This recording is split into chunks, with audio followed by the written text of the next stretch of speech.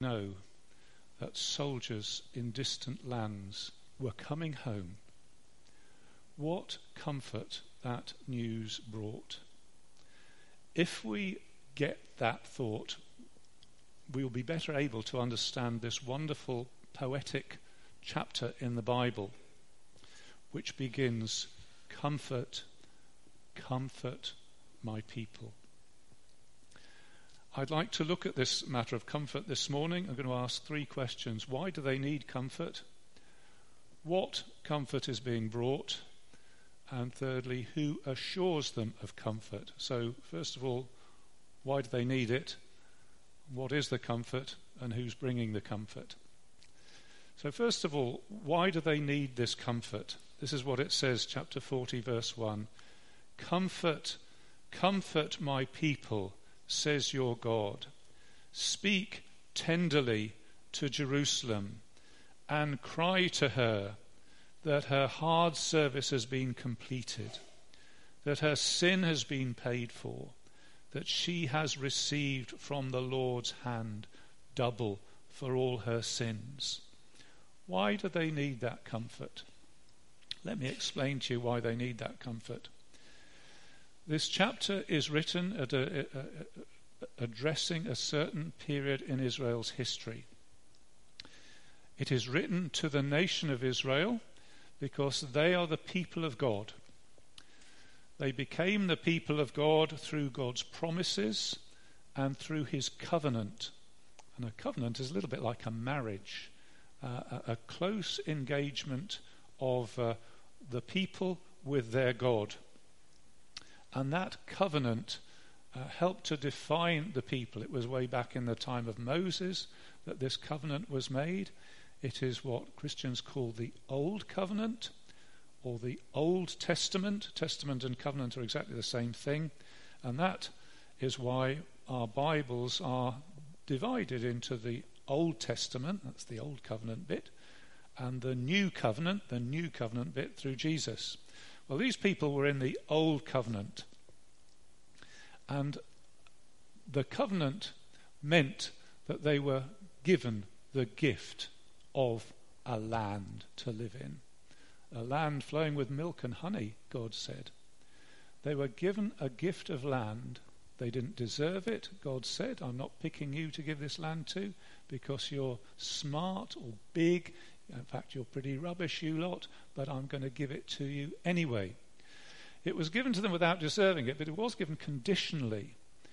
And the condition being that if they were grateful and glad and respected the God who had given them this gift, if they were loyal and obedient, they could stay in the land. But if they were disloyal, if they spat in God's face, if they didn't care about him and didn't trust him, then God specifically promised, you will experience defeat in battle, scattering all over the 4 corners of the world from your home, and particularly exile. You'll be taken off not as tourists, but as prisoners. And the chapter addresses the situation where God has actually done this. It's looking at the exile in Babylon, which is, as you know, part of the history of Israel. Just as the Holocaust is part of the history of Israel, so the exile in Babylon is part of the history of Israel. And God did what he had said. And before you say, "Oh, that was very impatient of God, that was very harsh of God," let me tell you that God put up with this disloyal people for hundreds and hundreds and hundreds of years. And actually it's a story of enormous patience and enormous kindness, which just got spat back into God's face. So he did send them into exile.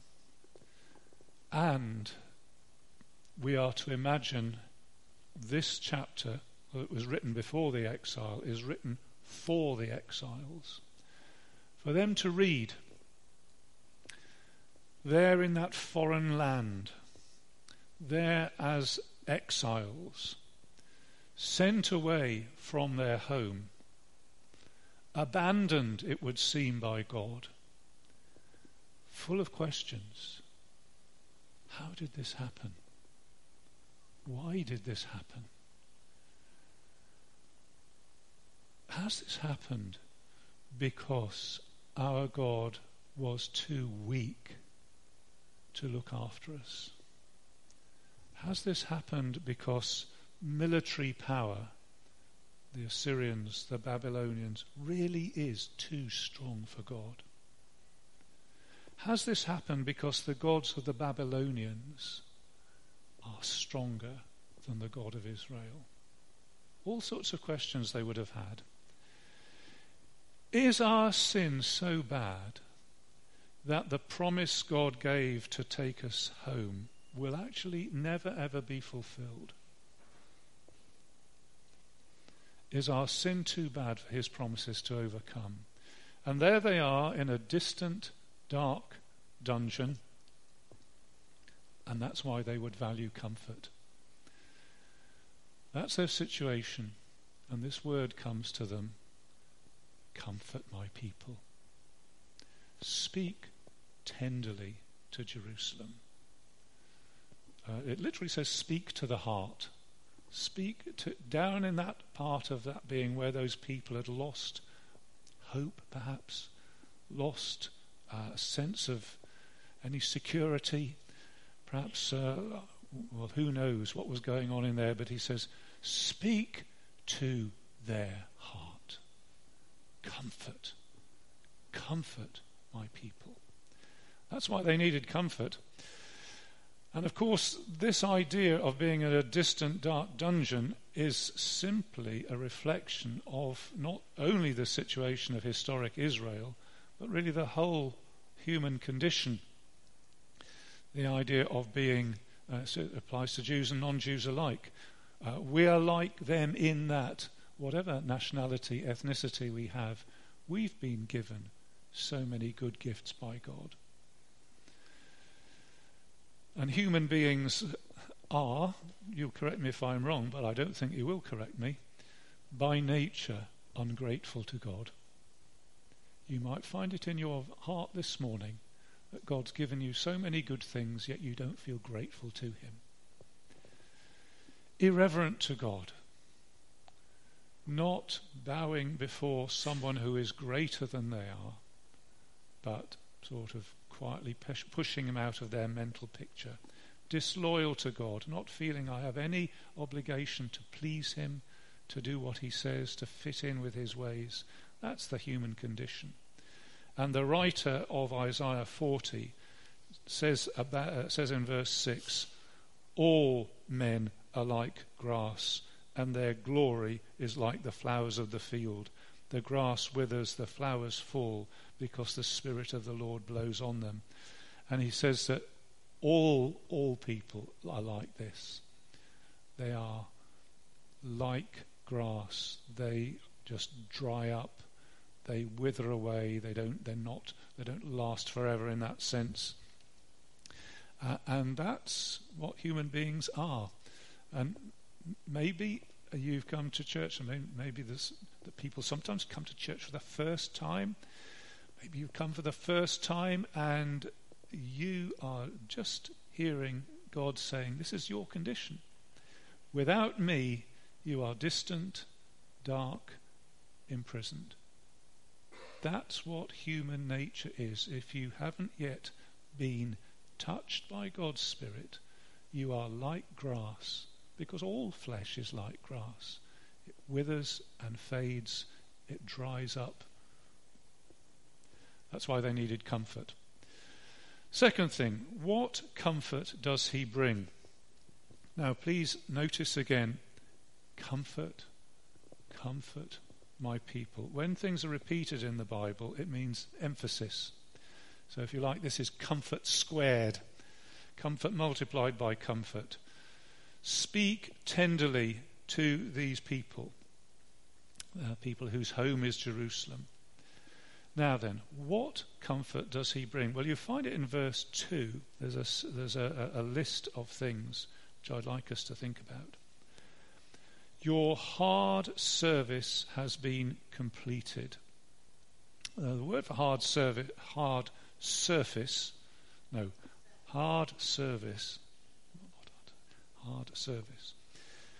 is linked with the word for army, hosts.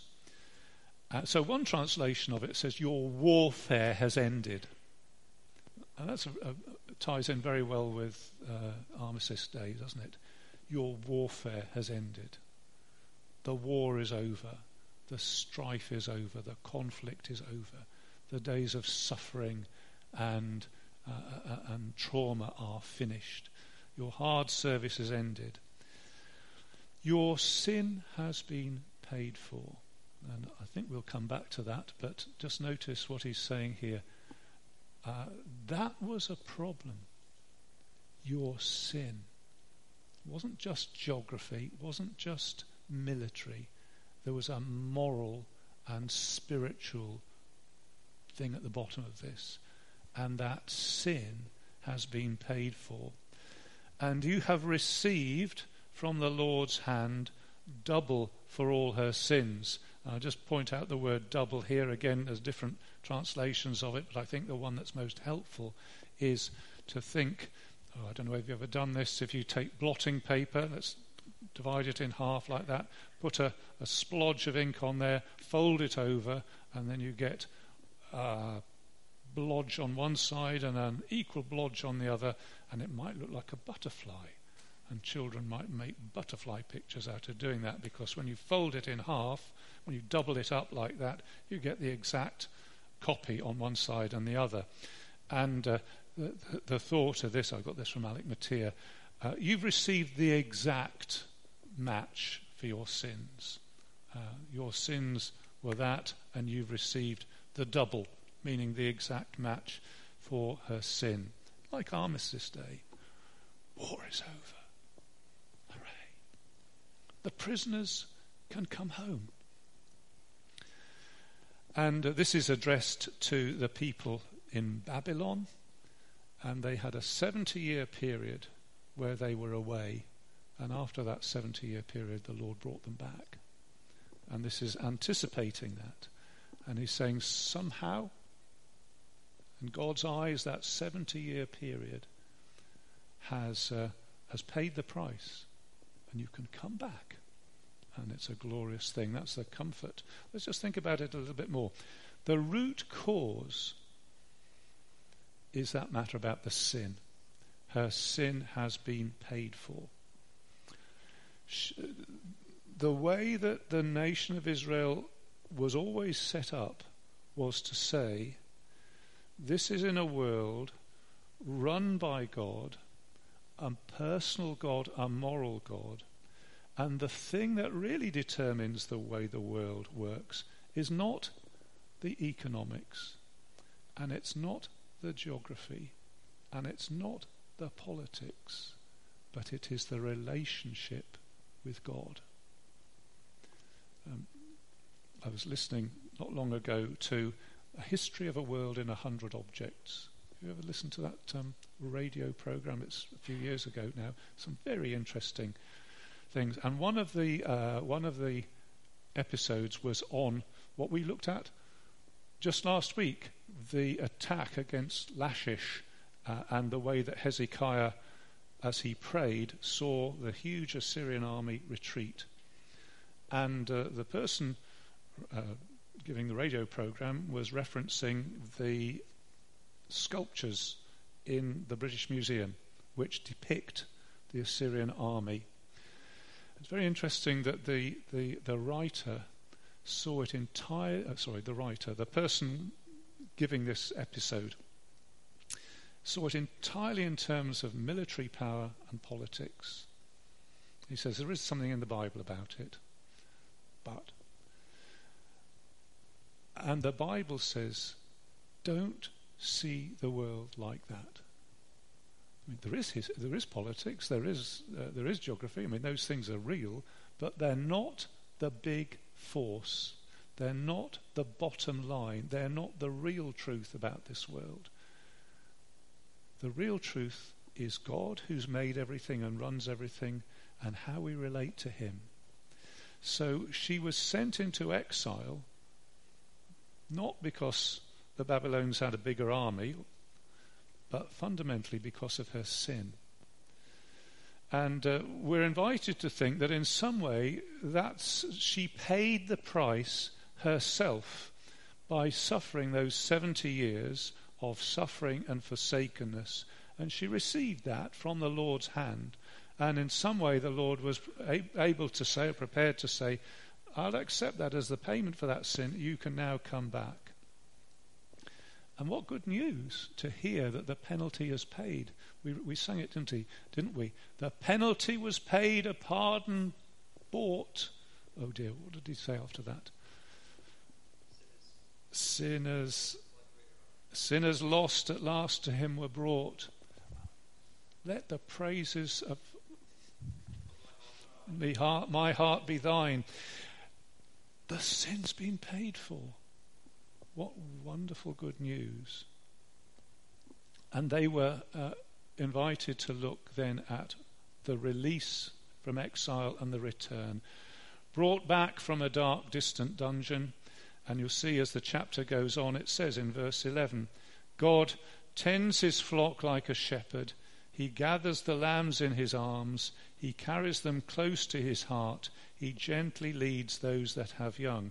And the picture that seems to certainly be in my mind is of God going to this distant country and scooping up in his wonderful arms the whole family of his people, the young and the old and the families, and like a shepherd would bring his flock, with particular attention to the baby lambs, particular attention to the mums that have got babies to look after, and he very tenderly brings them home.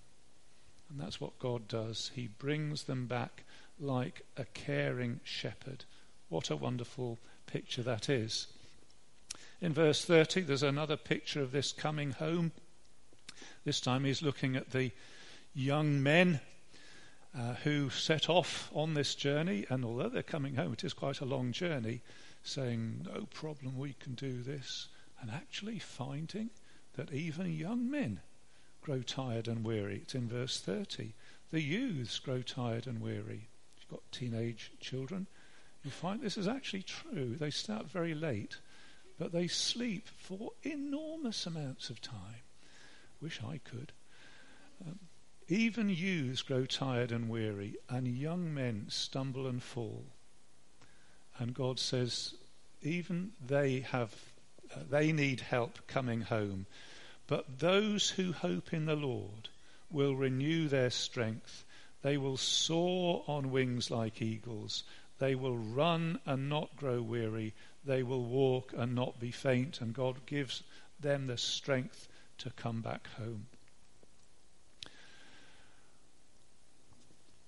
Well, that's what was addressed to them in those days. But we look at it as Christians and we say, yes, there's a deep truth here.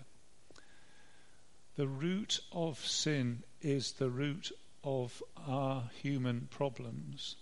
And when sin is paid for, there is a release and a return safe home. But, even when the people got home,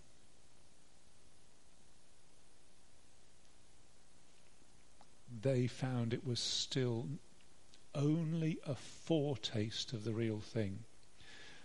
You think in the time of Jesus, the people were back home, weren't they? But there was a sense, this isn't the full fulfillment of God's kingdom. This isn't the full fulfillment of his promises. We've had a foretaste, but we still haven't got the fullness of this. And so when John the Baptist comes and he says, now the kingdom comes. Now the kingdom draws near. Now get ready for the fulfillment of it all. Whatever was done in those 70 years in terms of payment of sin, it was only a partial payment. It was not possible at the end of that 70 years to say, sin, finished. because it wasn't. They were released from the evil power of Babylon, but they were still under the evil power of Satan. Being back in Judea didn't automatically mean that they were nearer to God. Bit of a disappointing lesson to learn, but nevertheless one that they would learn. What the return from Babylon brought them was a foretaste of the comfort that this chapter speaks about. And the chapter that and the comfort that he speaks about is still being advertised when John the Baptist comes into the desert as a voice crying in the desert, God is coming to save his people. And the coming that he announces is Jesus, the forerunner. Who are you, John the Baptist? I am the voice crying in the desert, prepare the way for the Lord. That's what I'm talking about, says John, and this is what's coming, is Jesus. The Jesus who brings comfort to his people in the fullest, permanent, deepest sense. Comfort, security, let's use the word rest that Jesus uses. He is the one who can say, come to me, all you who labour and are heavy laden, and I will give you rest. Rest for your souls. He's the one who can fully fulfill the promises in this wonderful chapter. And the Christian claim is that Jesus brings this comfort, and Jesus will bring this comfort in its fulfilled form, because we're still not in heaven yet, so there's still work to be done. And the promise is that if you engage with Jesus Christ by faith, you will be brought from the distance and the darkness and the dungeon of sin to the home near the heart of God. It's a promise for you if you will trust him and turn to him. That's the promise that he makes. What comfort does he bring? Thirdly, who assures this comfort? Comfort my people, says your God. Speak tenderly to Jerusalem and proclaim to her that her hard service has been completed, that her sin has been paid for, that she has received from the Lord's hand double for all her sins. Notice God does want his people to be comforted. If you've come along this morning as a Christian, not really sure whether God's got you in his hand, come along not really sure whether that means that he loves you, not really sure whether you can feel safe in this world in that sense, hear these words: comfort my people. Comfort my people. So who's bringing the comfort then? Who's bringing this assurance?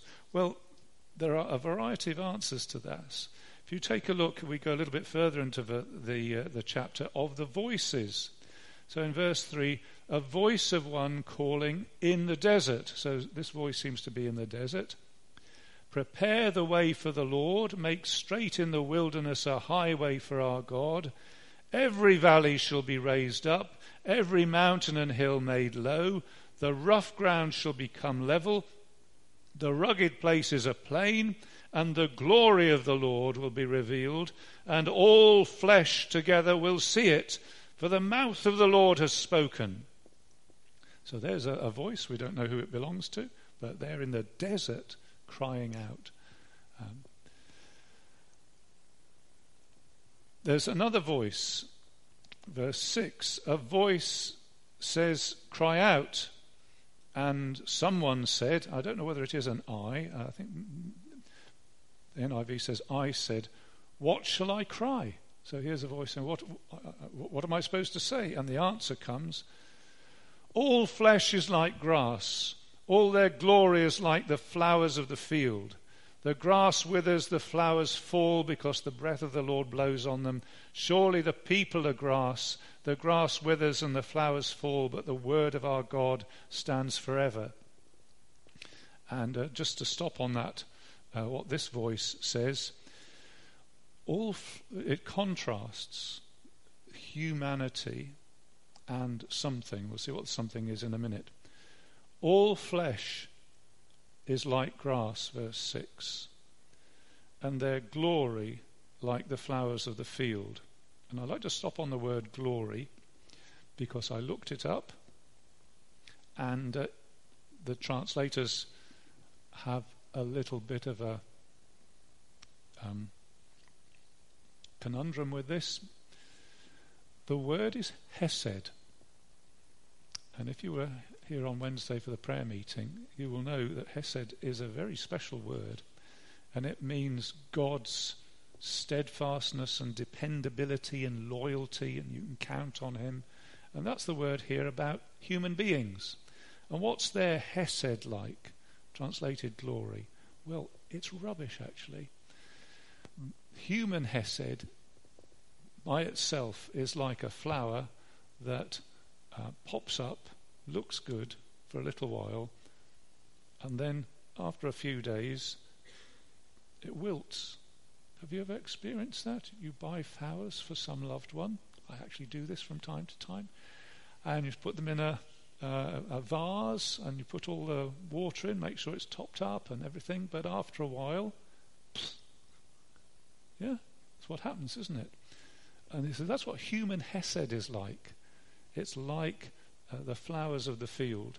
And God would sort of be saying this from bitter experience with the people that he had taken to himself, and found that their loyalty was just withered. The grass withers, the flowers fall, because the Spirit of the Lord blows on them. Surely the people are grass. The grass withers and the flowers fall. But in contrast with human witherability, we have the Word of God. And he says, but the Word of God stands forever. And the word used for stand is not just sort of be plonked in a place. It means rises up. It's a very wonderful contrast, isn't it? You compare human fickleness with, but the Word of God stands forever. If God's promised something, he'll do it. If God says something, he means it. If God commits himself to something in his word, God swears an oath, he'll keep it. The Word of God stands forever. What other voices have we got? We've got verse 9, you who bring good tidings to Zion. So is this the same voice, or is this a different voice? It's somebody who's shouting out to Zion, go up on a high mountain. So we had a voice in the desert, we had a voice not quite sure where they are, and here we've got another person who is on a high mountain. And what's this voice saying? This voice brings good news to Zion. You who bring good tidings to Jerusalem, lift up your voice with a shout. Lift it up, do not be afraid. So here is some more comforting news. Again, with the translation, it could be you who bring good tidings to Zion, or it could be Zion, you who bring good tidings, good news. Why does it say tidings? I only just noticed that. It means good news. Anyway, so it's either somebody speaking to Jerusalem and then they go on and tell the news to the towns of Judah, or maybe it's Jerusalem herself who's brought the good news and is supposed to pass that on to the other members of the community. Here's good news from this voice, and the good news is there's 3 times it says see. So see your God, or if you like, behold your God. Here's good news. See your God. Behold, or see, verse 10, the sovereign Lord comes with power. His arm rules for him. The sovereign Lord, meaning the master of everything. Your God, who is the master of everything. He comes with power. And his arm, it's the idea of God rolling up his sleeves to get on and do something. Do you ever roll up your sleeves? Perhaps a gentleman roll up their sleeves to dig trenches in the garden or something like that. Roll up, and this is a God who has rolled up his sleeves to save his people. And it talks about his reward being with him, his recompense and accompanies him. And not only is he powerful and strong, but he's tender, and he comes to gather his flock like a shepherd and gather the lambs in his arms and carry them close to his heart, and he gently leads those that are young. And all of these voices, whatever, they're a bit mysterious, and I'm not going to try and make them unmysterious. They're a little bit mysterious. The Lord sends all these different voices to say, take comfort, my people. Now, you hear lots of voices, and actually there's an email that's come through to the church email just a couple of days ago, which said something like this: I am your uncle from Nigeria, and you have won $500,000. Please send me your bank details. Now, with the exception of Vicky and Anna, who probably do have uncles in Nigeria, most of us know that that's not to be believed. That's right, isn't it? If you get an email like that, the first thing you do is very skeptical about it. But don't be skeptical about this promise of comfort. The spokesman, the voices that are sent here, are telling the truth. And we know in the New Testament the Holy Spirit adds his testimony to say, you can believe this. These words are true. They come through human voices in the desert, on the mountain, pass from one to another, but the message is true. And not only is this a true message to you, if you're a Christian, but it's a message that you too can pass on yourself to other people, like Jerusalem passes this on to the cities of Judah. You too can pass on this good news. You're just a human being, I know that. God knows that. And your voice perhaps is just a voice, but you can pass on this good news to other people. And God will back you up in that. In fact, that's how the gospel spreads. But let's go a little bit further and say there are these voices, but there's the Lord himself who is behind these voices. And he wants us to know who he is, so that we can be assured of comfort. And without going into a lot of detail, there are at least 2 points that are made in this chapter to give comfort to God's people. And one is his faithfulness. So we've touched on verse 8 already. The word of our God stands forever. So the God of the Bible is a God who makes promises and keeps them. And it's essential for Christians to believe that. Because there are so many other voices, outside us and inside us, that say, we're going to tell you the truth about things. You know, our feelings will say, this is the truth about things. And the media will say, this is the truth about things. But we have to believe that when God says something, he's telling us the truth about things. All flesh is as grass, and the hesed is like flowers of the field. But the word of our God stands forever. His faithfulness. And another thing that this wants to emphasize to us is his almightiness. So just a look at, for example, verse 26, where God says, please do this simple exercise. Go outside when it's dark, verse 26. Lift your eyes and look to the heavens and look at the stars. Now, even in Brighton, we can see stars. If you go somewhere less built up, if you go into the countryside, you'll see even more stars. If you go to Trincomalee in Sri Lanka, when they've turned the lights out, you'll see masses of stars. And God says, just look at those. I can recognize the pole star, the Great Bear, the Little Bear, the Pleiades, full stop. That's it. Orion, yes, Orion. Okay, Orion. God knows all the stars. He knows all of them by name. And because he is the creator, they are there because he likes stars. And so he says, let's have loads of them. And the writer says, take a look at those stars. Whose attention to detail, whose power do they speak about? And the answer is God. Look at them with the right eyes. Look at them through the correct glasses. They're there because God likes stars. They're there because God is powerful enough to fling stars into space, as the song says. And God is faithful enough to make sure that not one of them is missing. They're always there, regular as anything. And he says, think that's your God who's done that. And therefore, in verse 27,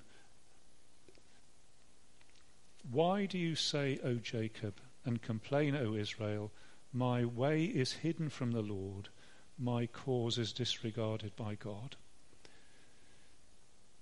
How can you say that? Here we are in Babylon, God's forgotten us. Here we are in Brighton, God's forgotten me. How can you say that? Look at the stars. Think of God's faithfulness and his almightiness. Do you not know, have you not heard, the Lord is the everlasting God? He invites us to get a big, big view of God. And this God is our God too, if we're Christians. He's the God and Father of Jesus Christ. Our God is this God. And we have advantages over those people in Babylon. We've got better promises, clearer commitments, more benefits, and we've seen the glory of God in the face of Jesus Christ. So let us be assured of this comfort. And let those words of comfort that came to them come to us. Comfort my people. Say to them that the warfare is over. Say to them that their sin is paid for. Say to them they're going home. Say to them, I'll keep them. I'll take them there. I won't let anything get in my way. I won't even let their sin stop me. I'm going to bring them home. God has rolled up his sleeves. He comes. So we've looked at, why do they need comfort? Well, they need comfort because without it they would be distant, dark in a dungeon, prisoners of sin and Satan. And until you become a Christian, that's exactly where you are. What comfort is being brought? Well, the comfort that's brought is that sin is paid for, and this triggers their release and their return. And who assures them of comfort? Well, voices, messengers from God, but behind those voices, God himself. And who is he? He's the creator of the ends of the earth. He's the everlasting God, almighty and, that word should say, dependable. 100 years ago, when war was ended, who would not have been out in the streets waving a flag and rejoicing? Shepherded home by God. What Christian is going to turn up their nose at that? What Christian is going to say, I've got nothing to rejoice about today? What good reasons to be comforted? What good reasons to be amazed? What good reasons to be grateful? And if you're not a Christian, what a good reason to become a Christian. Let's sing together. Number 776.